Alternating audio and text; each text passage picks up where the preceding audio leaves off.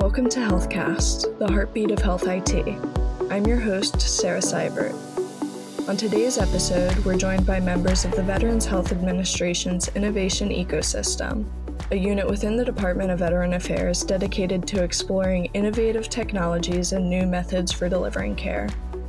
The Innovation Ecosystem, or IE, leverages the collective power of innovation champions from across VA, academia, nonprofit, and industry to operationalize innovation in the nation's largest integrated healthcare system.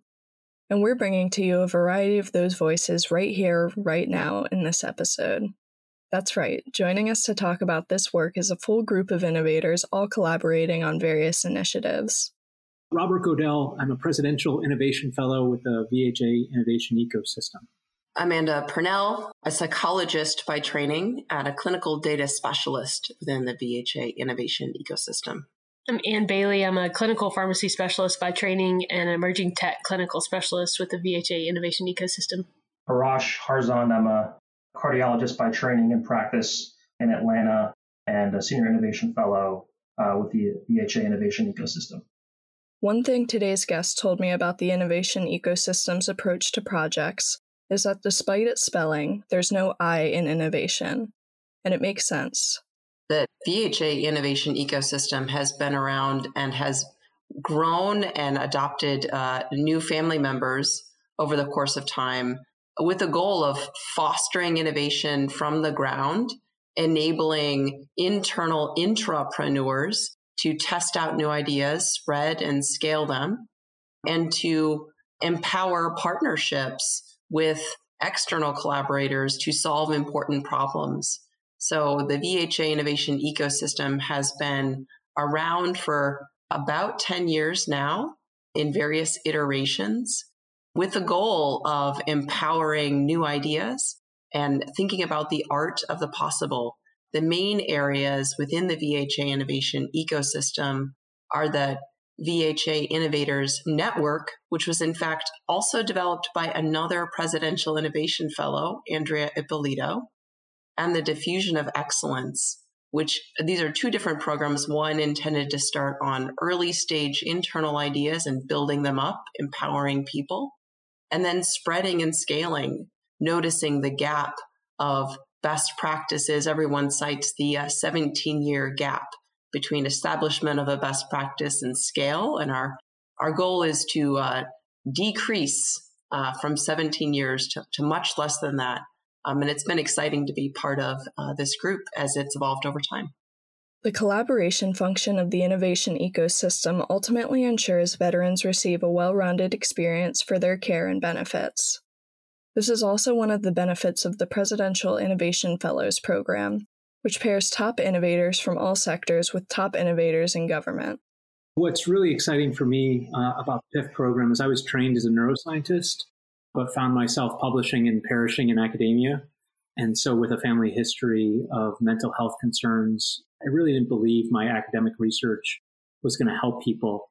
I met colleagues at MIT who were interested in building digital health technologies to help measure and manage the physiology of mental health concerns.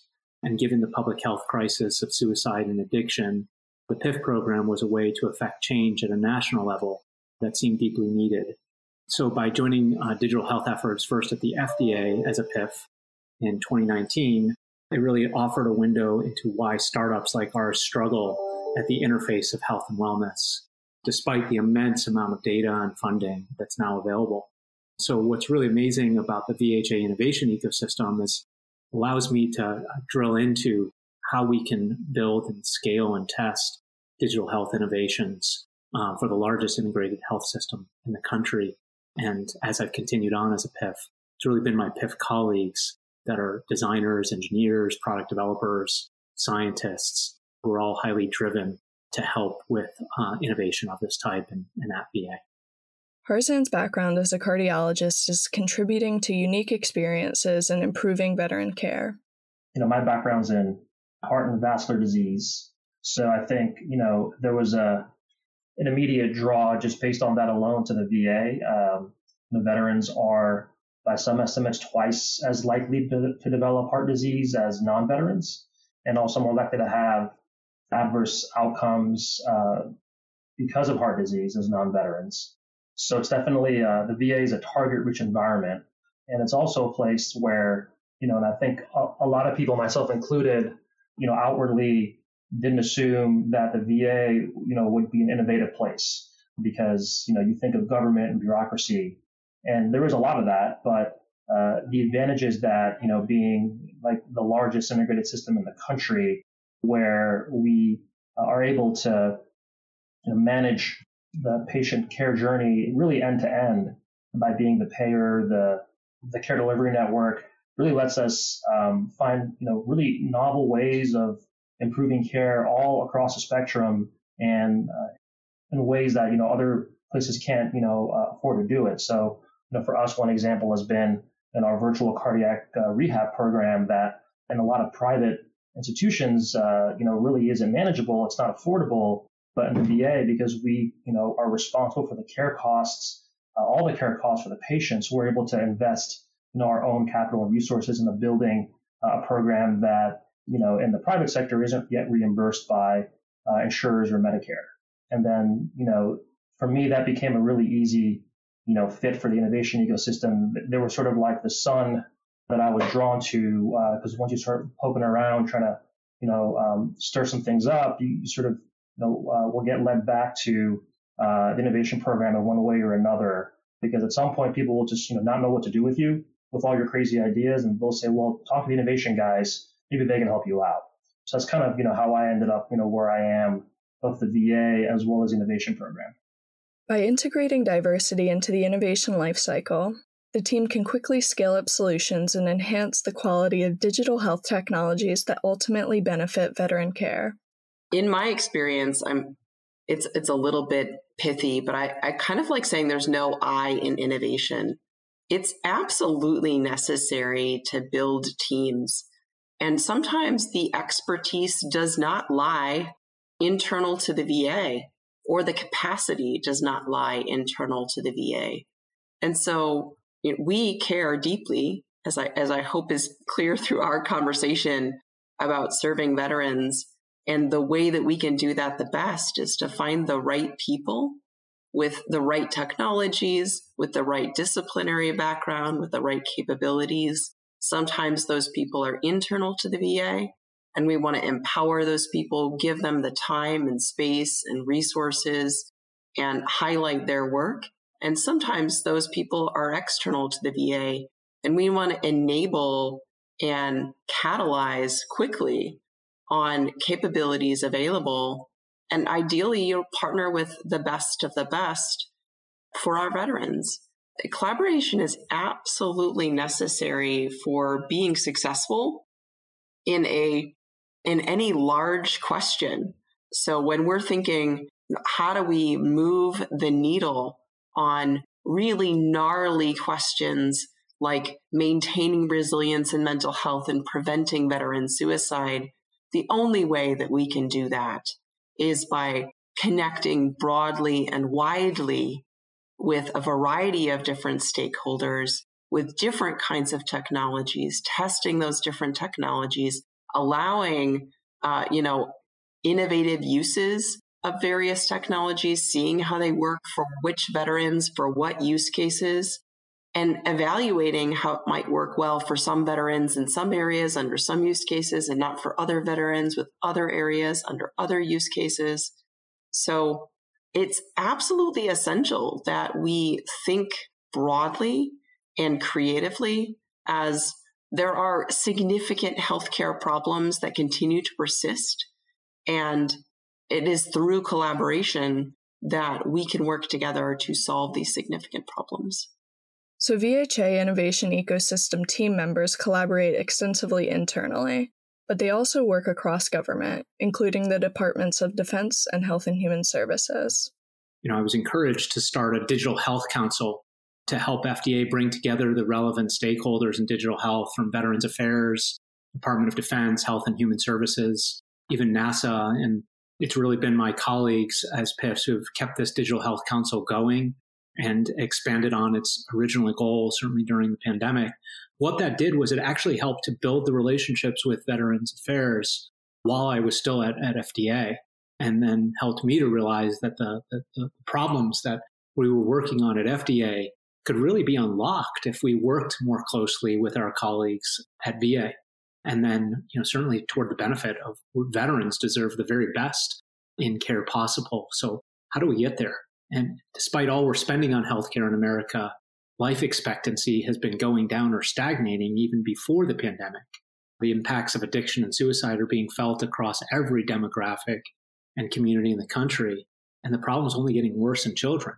So the Presidential Innovation Fellows Program enables us to work across agencies, tackling challenges in new ways with truly inspiring leaders like those of the VHA innovation ecosystem and across VA. So there are a bunch of us at VA. And what's really been so really amazing is with Anne, Amanda, and Arash, we're working with our colleagues at other parts of VA in a very organizational-wide effort to evolve digital healthcare more broadly. And it's because we're all able to work so well together that with our patients showing up after a career in military service, we're not always knowing the impacts on their health and wellness. They're not always knowing the impacts on our health and wellness.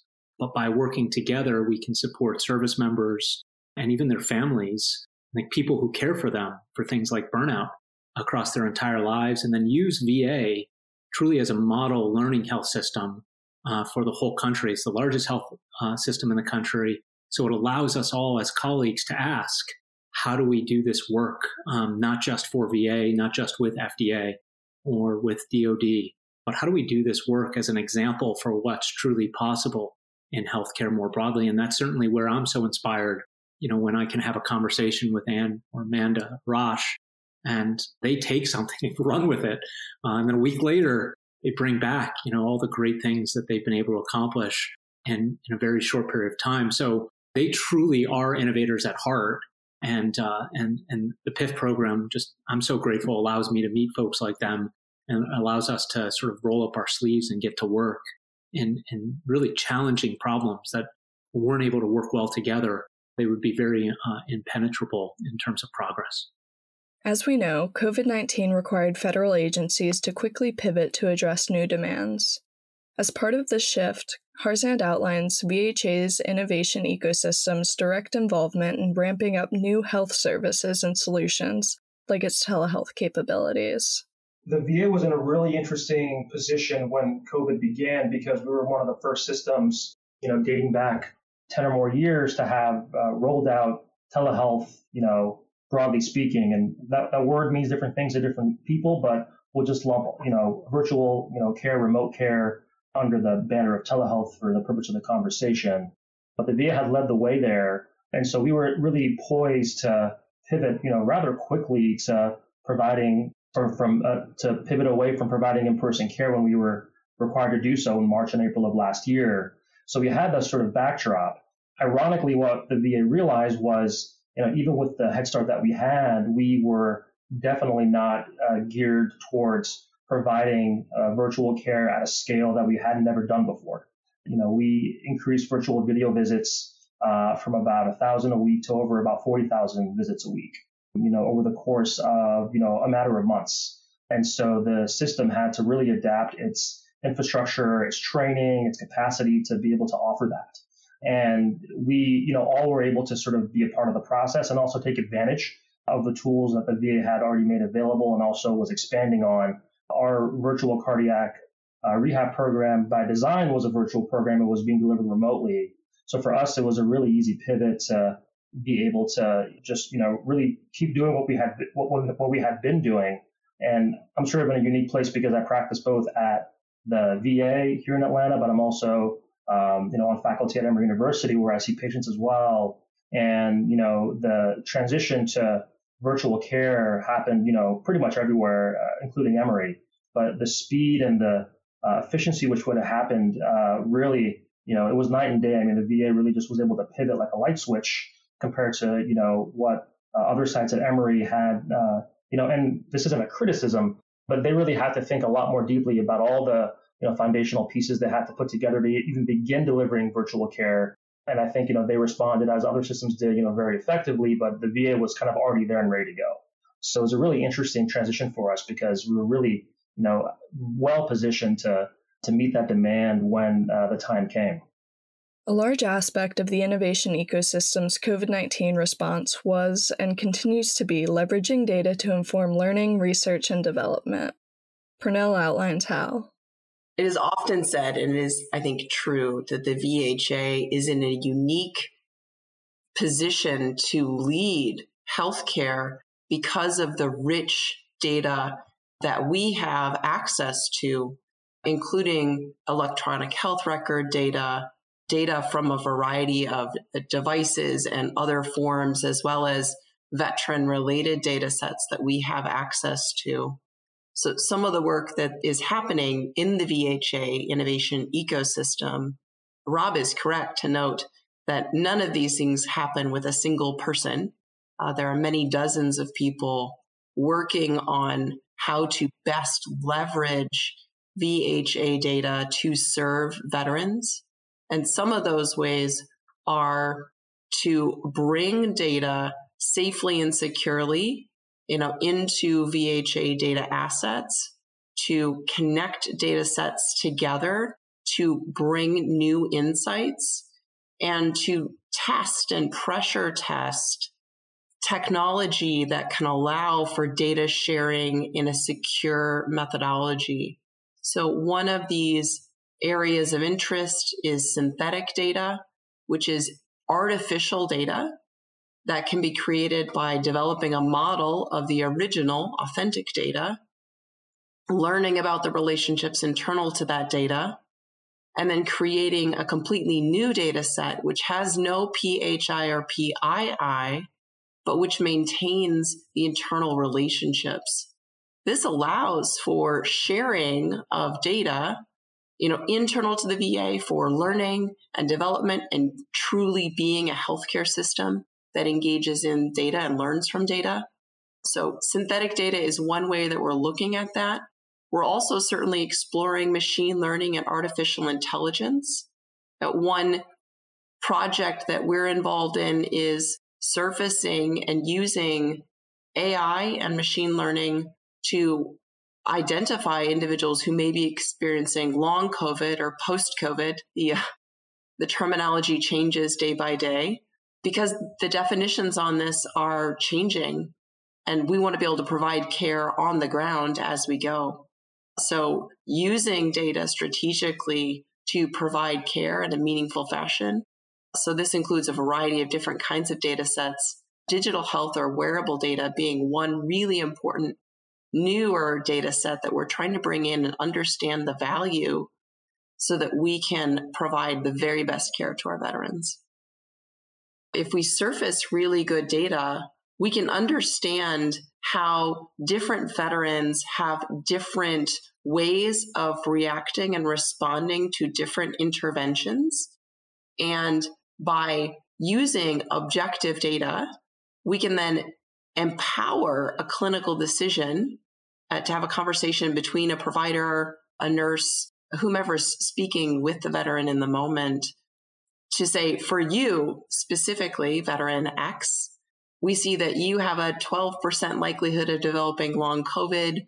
These medications are more likely to be optimized for you based on your metabolic pathways. And being able to leverage data in order to have that clinical decision. It's definitely not the case where data will force a certain care pathway, but data can better inform care pathways and allow for decisions to be made based on data that's tailored to a specific veteran in the room. Godel has focused much of his work on new uses of biometrics for wearables and medical devices. These new offerings have enabled VHA to fully understand how COVID-19 affected veterans, as well as how to leverage data to better inform their health needs. Yeah, what's interesting is that many wearables today, for instance, is an area that I focus on given my work over the last decade. Many wearables today are both wellness and medical devices, but without clearly developed pathways into existing clinical workflows, even when the device has an FDA-cleared medical claim. So with the impacts of COVID-19, they presented a really interesting challenge, an opportunity There are millions of users having data that goes back years. How can we look at the effects of the infection and recovery of the virus, but also of the overall pandemic, especially along a large population of veterans? And without knowing how the virus was going to specifically affect someone, that baseline data is really invaluable on questions of heart and lung functions, but also activity, sleep, and stress.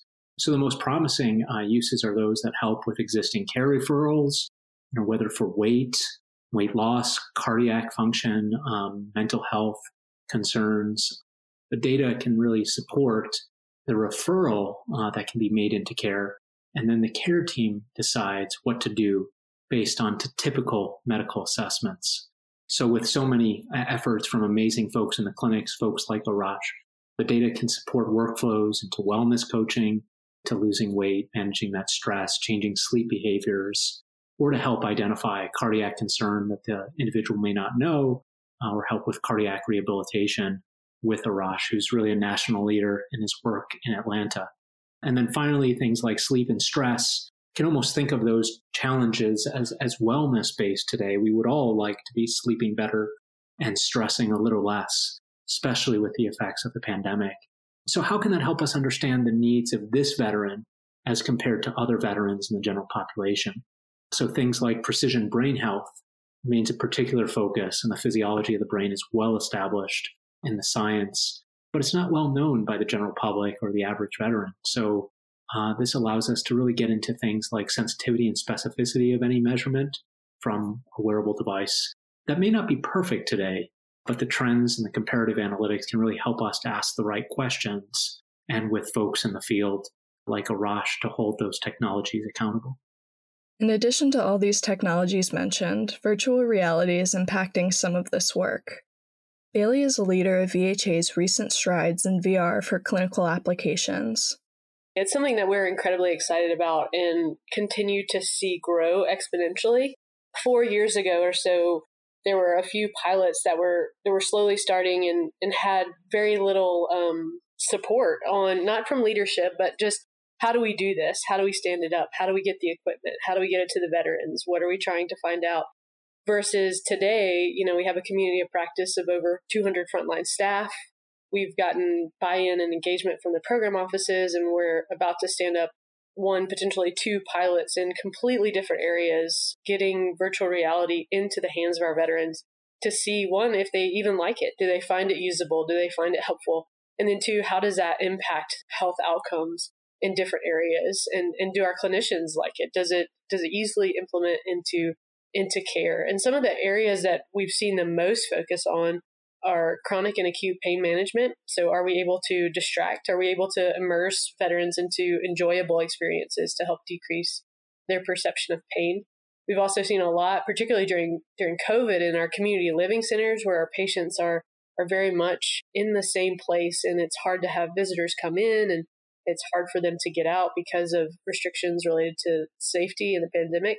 We've seen a lot of impact on anxiety and boredom and depression when we're able to place them into these virtual and much more enjoyable in the moment environments. We're able to allow them to hike through the mountains of the Carolinas, or to go visit the beach, or even, travel to other countries and things like that, and have much more enjoyable experiences. We also have virtual reality in procedural settings, and also augmented reality in surgical settings. So testing those things and getting them into the hands of our clinicians so that they can see how using this altered reality can help impact the care that they're able to deliver.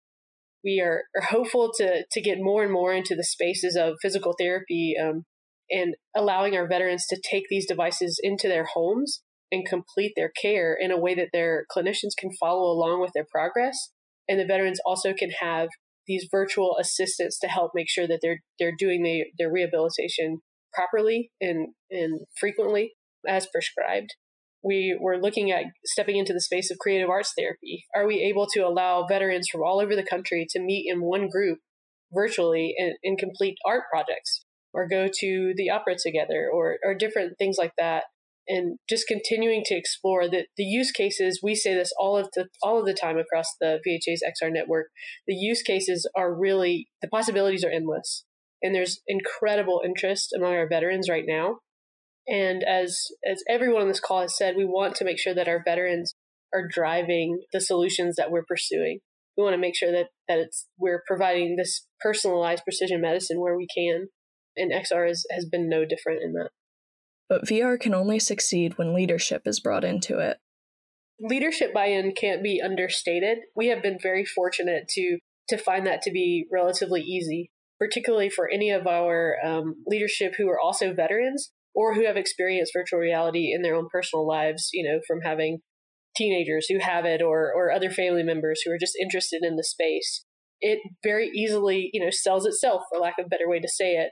But having that leadership buy-in is critical because if not, you're dead in the water, right? We have frontline staff that are really driving these solutions, and we want to help and support them however we can as a network.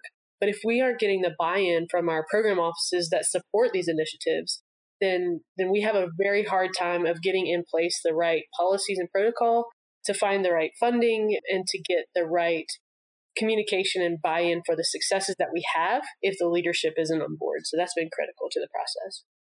With VHA, Harzan works in the field to implement these new technologies and create best practices after observing outcomes of new devices and medical solutions. He explains that quality care does not follow a one-size-fits-all model. To effectively treat patients, providers must create solutions that keep patient choice in the forefront of care.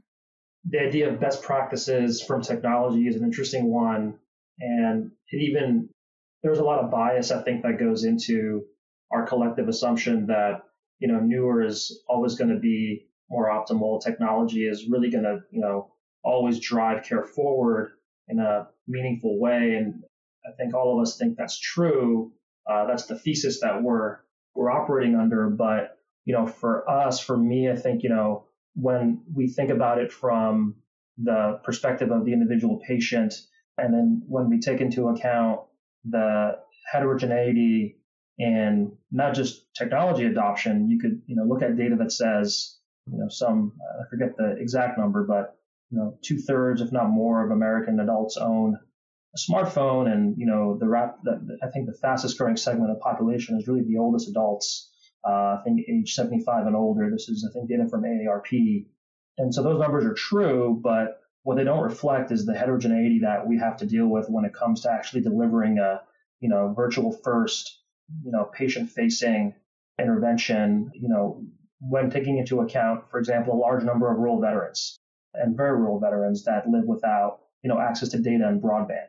If you take into account, the difference between asking a patient, check your email or the news on your smartphone versus engage with your care team and, check your vitals and, do all types of health-related tasks with technology that are, that can be a bit more complex.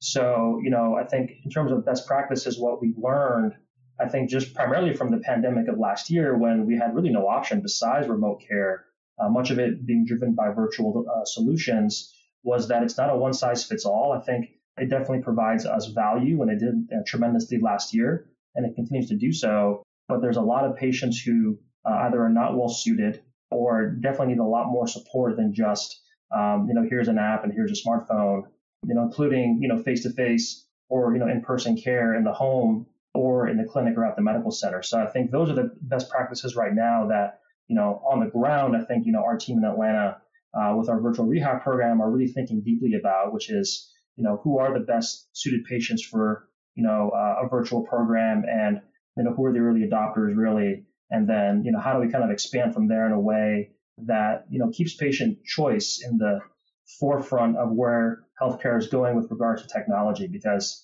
I think the last thing that we want, and we hear this frequently, are, patients either, and this is not a VA only, situation, but patients either explicitly or implicitly sort of feeling that they, need to adopt and use technology more, or else they won't be able to engage with their healthcare. And that's not a precedent that we want to set. We want to really let patients be the ones driving the decision in terms of, what works best for them when it comes to receiving their care while doing it safely. So I think, again, going back to COVID, there really weren't many options. But now that we have more options of how we provide care, we really want to be methodical and intentional in how we're, delivering virtual solutions to patients in an equitable way that's also effective. When developing best practices, veterans' feedback serves as a pillar for innovation. By using data on veterans' needs, VHA's innovation ecosystem is able to determine product use for veterans, then create a pathway to build upon the digital health products that are most helpful to the patient. So we've started by asking what products veterans are already using and trusting to support their health and wellness needs, and effectively use that data to drive more personalized medicine. So given that there's 24 million veterans in the United States, that would naturally lead us to a lot of really cool technologies like AR, XR, VR. If we just listen and learn and then try to look at those impacts, how can we incorporate veteran energy, interests, and data into the care that we deliver, and ask if the use of any piece of technology is helping in improving the quality of care into better outcomes at a cost that scales, not just for one veteran, but for many more veterans. And if veterans are already using a device or mobile apps or VR in large numbers, we can effectively build a pragmatic trial to ensure the quality of those technologies. Because if veterans aren't using something, it doesn't matter how amazing the model or statistics say it could be. Biometrics in particular point to smartwatches and fitness trackers. And given my product background, where there was really a natural question for us in our work in the VHA innovation ecosystem. Given the cost of these technologies, usually they're about $50 to $300. It's about equivalent to one office visit a year. Have we looked at the value curves of moving more, sleeping better, stressing less on overall healthcare? So with things like wearables used by over 30 million Americans today, the numbers suggest that a lot of veterans are already users. And with the time series data stretching back years, it's almost like a time machine to a time before the pandemic, looking at the impacts of the pandemic and now coming out of the pandemic on questions of resilience and mental health. How can we tie that data to daily life concerns? So it allows us to really stay very, very focused on the impacts on veterans.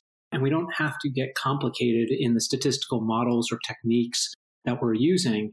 We can be very focused on the needs of veterans. And this is really the questions that got us started into how we can better support veterans while we evaluate and assure the quality of digital health products that they are already using. We want to enable our veterans to make a lot of these decisions. We want to know what they want and how they would like to engage with their care. We will always have, populations of veterans who don't want to engage with technology and don't want to, do virtual visits and things like that. And we don't want to take away that option for them.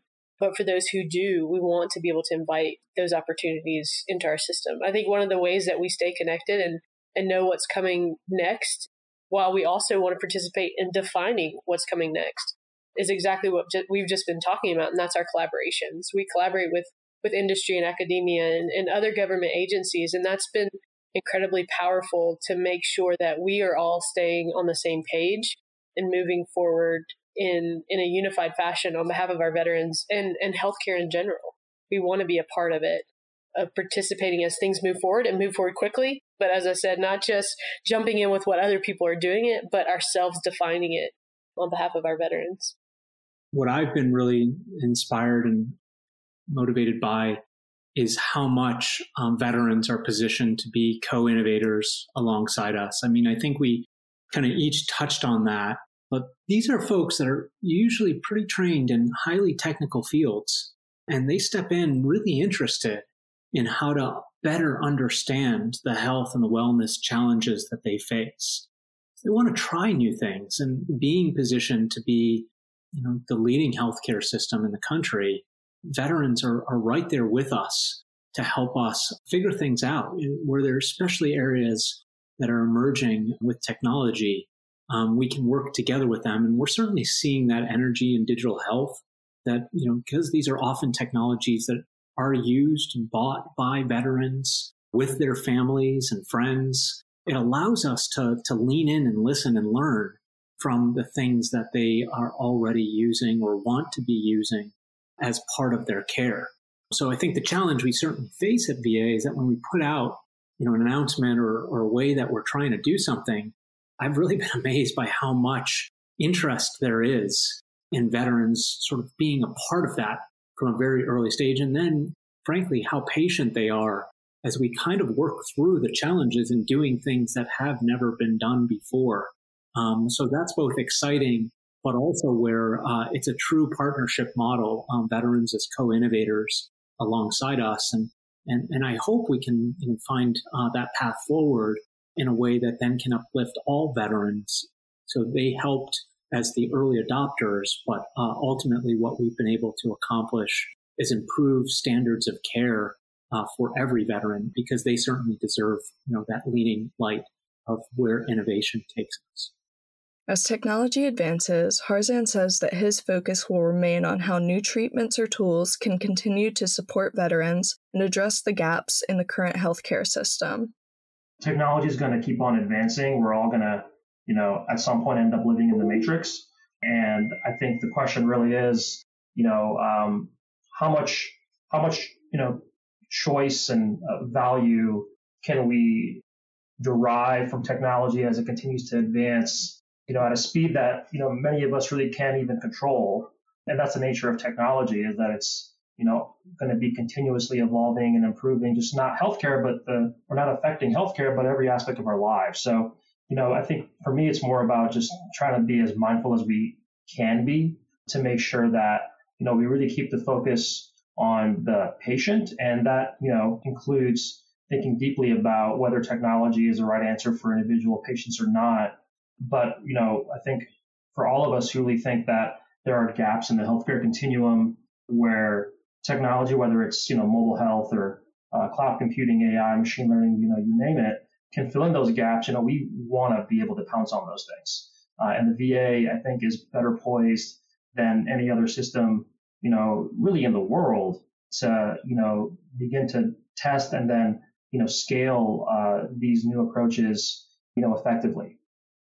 For a lot of us who aren't veterans ourselves, like myself, but, this is a group of individuals who, I typically say pathologically, that's probably not the right word, but are just inclined to volunteer for things. I mean, that's why they're veterans, because they signed up when, nobody else wanted to or was able to. And I think that spirit is kind of what drives all the great things that Rob says that they're, willing to do with us as partners. But I think we all try and stay mindful of the fact that that's what they are inclined to do, is to basically, stand up and raise their hands and say, I'll do it. And it's exciting for us and we really appreciate it. But I think we're all, also trying to be very mindful of, not letting ourselves lose sight of that really valuable aspect, because you don't get that with patients or with people really anywhere else. That kind of just, like the default answer is typically just a yes, I'll do it. And it kind of throws you off a lot of times, but it's really inspiring. And, I think that's probably the best thing that I've gotten to experience as a clinician in the VA, is just taking care and working with the patients, because that's really what drives it. And we all, healthcare, the running mantra is, it's really patient-centric and we do it for the patients. And, we all believe that.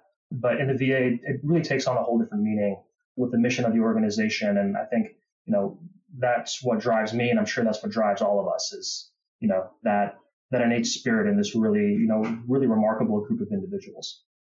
Moving forward, VHA's innovation ecosystem will move from a system-based model of care to a veteran-centered method to spearhead co-development and create care models that truly meet the needs of the veteran.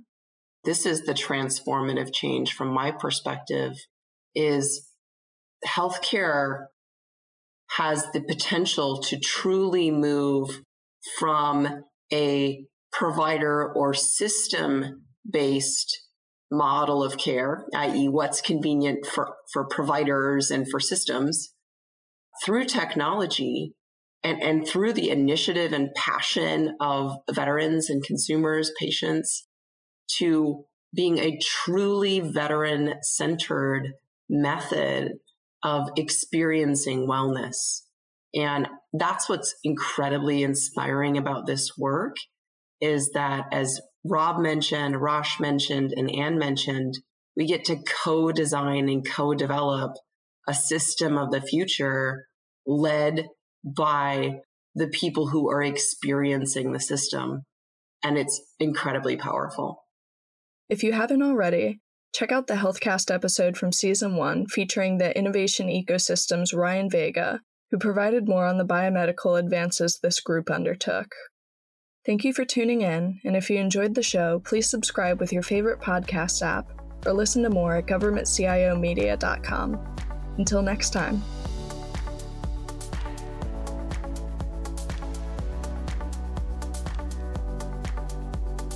HealthCast is a production of Government CIO Media and Research. For more podcasts, head to governmentciomedia.com/podcasts. HealthCast is produced by Amy Kluber, hosted by Melissa Harris and Adam Patterson. If you liked what you heard, let us know by leaving a review in iTunes or wherever you listen to podcasts. Thanks for listening.